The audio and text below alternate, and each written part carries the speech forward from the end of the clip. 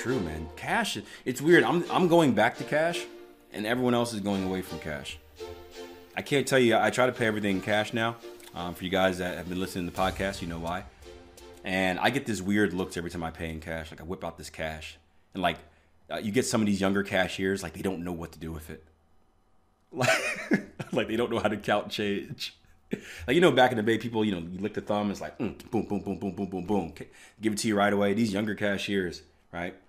They, like, some of them don't know what to do. They're like, 5 and 10, crap. I'm like, just look, give me two ones, a quarter, and a dime. But yeah, no, I love cash, man. I don't like this cashless world. I know it's going to it with, what is it, Venmo. All the college students and stuff use Venmo. Just boop, boop, boop, boop, boop. I like cash, man. Cash keeps you so disciplined. Cash keeps you so disciplined. When you can touch it, when you can feel it, touch it, feel it, right? Keeps you so disciplined. You can't overspend with cash. You can't overspend with cash. If you have $15 in your wallet, cash, guess how much you can spend at the market or the store? $15. You can't go over, right? Keeps you so disciplined. And it gives a different sensory effect to it, right? When you feel it, I'm just 15 as an example, right? When you feel it, right? You feel something leaving your hand, right? You don't have any attachment to a card, right? A card's like doo-doo-doo, you don't actually see it, right? When you have cash and you're counting it out, doom, doom, doom, you give it over, it feels like you're losing something. It gives you kind of more purpose. I know it sounds weird, but it's an old budgeting tactic. So I've gone back to cash. I'll be the last one in the world.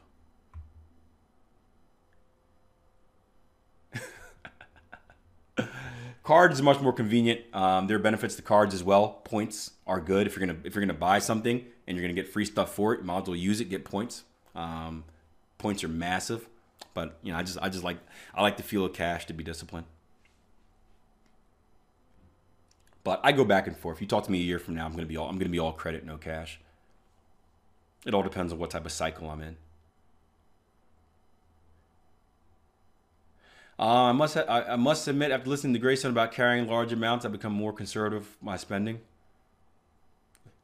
What did Jason say about carrying large amounts of cash? About what?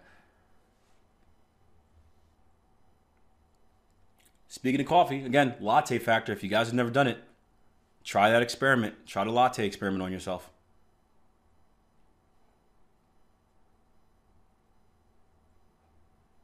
Try it. It's amazing what you find out. Again, I realized I was spending $60 a week on Milky Ways and what was it? Milky Ways and cheese. The feeling of walking around, if it makes you feel or act different when it comes to your buying habits.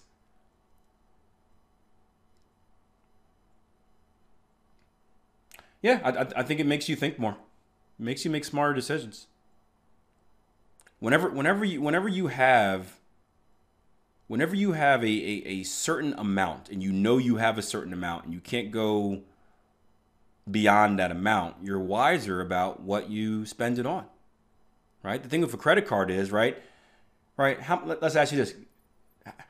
If you had a credit card and you can swipe it right now in the store, how much could you spend? You don't have to give me the exact number because I don't want to know about your personal information, but you can spend a lot, right? Because guess what? Is that money yours? No, it's credit. It's credit, right? So if you have a $10,000 limit, you kind of think like, oh, well, I can spend $10,000, right? And you can. But do you have $10,000 to spend? No, it's not your money. And that's the biggest mistake that people make, right? People think their credit is their money. No, it's not. It's not your money. That money will cost you money. It's not your money to spend. Yes, you could spend it. You have it maybe in case of emergency where you can use it. But I think people mistake that credit is their money where they don't actually have it, right? You should never spend what you don't have. Again, aside from emergency, right? If you're using a debit card or cash, it's a different story because you can only spend what you have. This was the funny, right? I work at a college, and you would think they'd be better at this. We had a few years in our athletic department where teams went over budget. Right? Teams went over budget and other teams were affected, right? We got an email that basically said like, hey, you got to watch your spending. You don't have this much money because teams went over budget. And my question is, how do you go over budget? How do you go over budget? If you give a team X amount at the beginning of the year, once that amount is gone, they should not be able to spend anything else. Like they should try to access the account and it should say denied, right? You get that sign, right? Shouldn't happen. Shouldn't happen.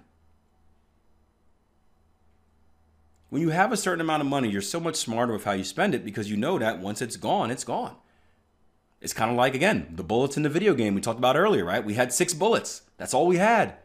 And we were trying to tell our dude, hey, man, we only have 6. Use them wisely. What did he do? He blew them all at once. We were screwed.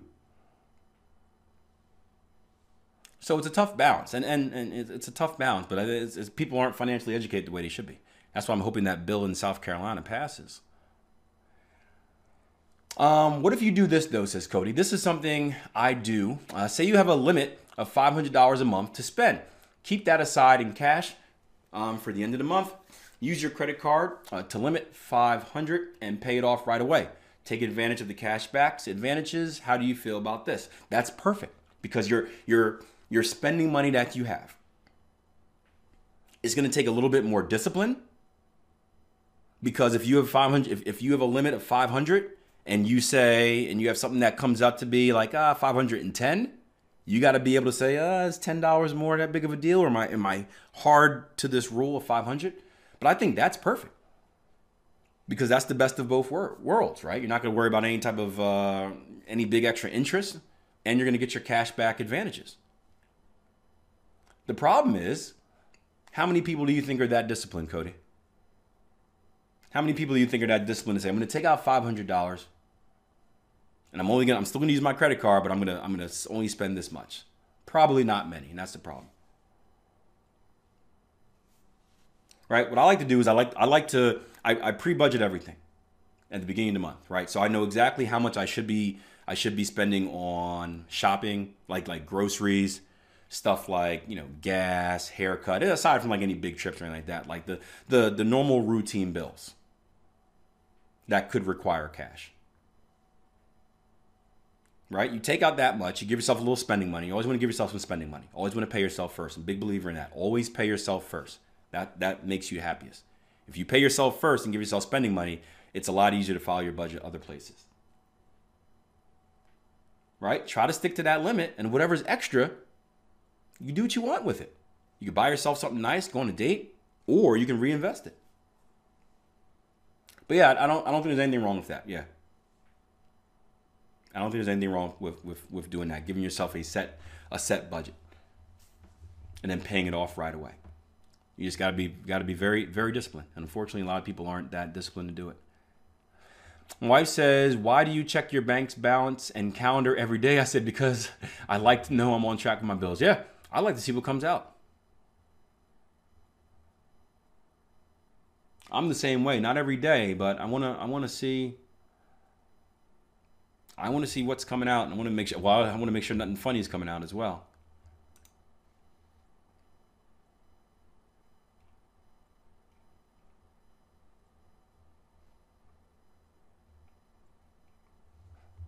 I think, sir, older people are more matured rather than 20, 25 years olds. Kids, the older one can manage money more nicely. Yes and no. I mean, you could be very, very young and manage money. I think it's have you been educated? And it's probably more of a parental thing than anything, right? The education system doesn't really do it. I think it's just people don't really understand money. A lot of people fear money. A lot of parents don't take the time to educate their kids on just what money is, how it works, the value of money. And it's not hard. Like, Here's what I'm going to do with my son. He's a little bit too young to do it, but he understands the concept of money and it buys stuff, right? We're not at the allowance stage yet, but I'm going to start giving him change, right? When I've been using a lot of cash, I get a lot of change, right? So I'm going to start giving him, I already give him my change. We don't do it yet, but I give him my change. He puts it in his piggy bank, right? Eventually we'll get to the point where he starts counting his change. There'll be like little chores and whatnot, like, brewing my coffee in the morning for the change. What we'll do is at the end of every week, every 2 weeks, whatever like that, we'll take that change to the bank thing, right? Back in the day, we used to roll them up. I used to love that with my dad, right? You have like the little penny rolls and nickel rolls. You roll them up, and I used to love that. Now you just dump it in the machine, right? But we would do that. He'd take it to the bank person, right? They give him a little receipt. He knows exactly how much he has, right? We then go to the store, and he knows exactly how much he can spend, right? He can spend this much, and I'll give him some cash, and he can count it out and stuff like that. And we'll look at different games, and we'll do comparison. I'll say, hey, you know what? This one Ninja Turtle toy right here. All right, so you have $10, Jaden, right? This Ninja Turtle toy right here costs $9. So if you buy this is all you can get. But you can get these two little Lego toys because they both cost $5. Or I see you like that big toy over there, right? Well, that costs $20. So you don't have enough for it now. But if you save for another week or whatever it would be, then you may have enough to buy that. And there's so many lessons in there just about money, patience, discipline. Eventually there'll be something else I'll do where it's like, hey, whatever money he puts into his bank account, I'll put a certain portion in there. I'll match it to a certain extent.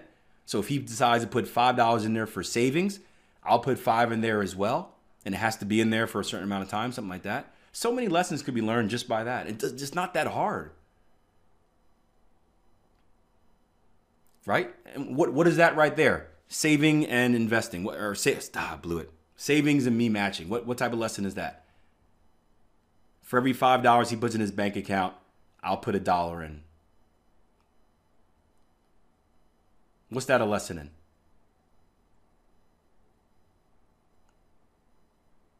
Basically, interest, investing, right? Not so much investing, but a little bit, but interest. Opportunity cost as well, yeah. He's learning how interest works, right? So if I put money here, you'll give me this much, so I can make more money by doing blah blah blah, yeah.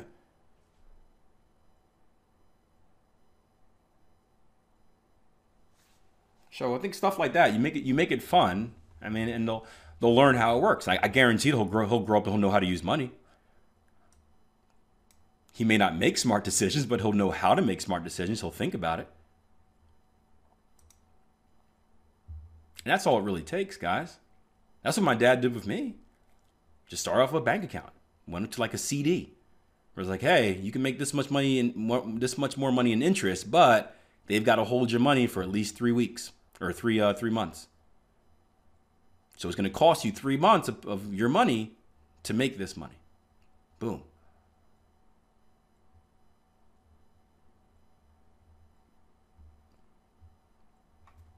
So many lessons right there. Not that hard for a school to do that. Not that hard. We had this conversation yesterday.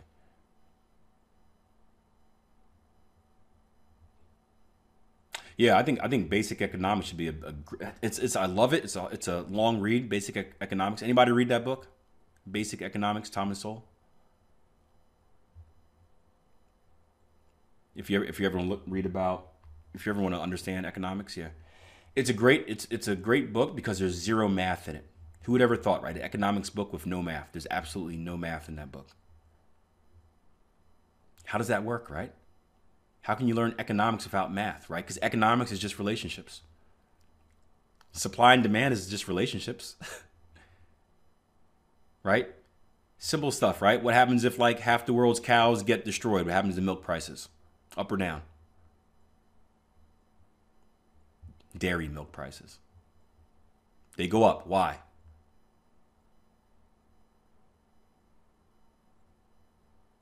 Less supply, right? Supply is limited. More demand for the limited supply that exists. Right? And you can use that stuff in life. I told you guys I'm a nerd when it comes to shopping. I shop on very specific days of the week so I can get the best deals. It's all supply and demand. Shop on the weekends, you're going to pay the highest prices.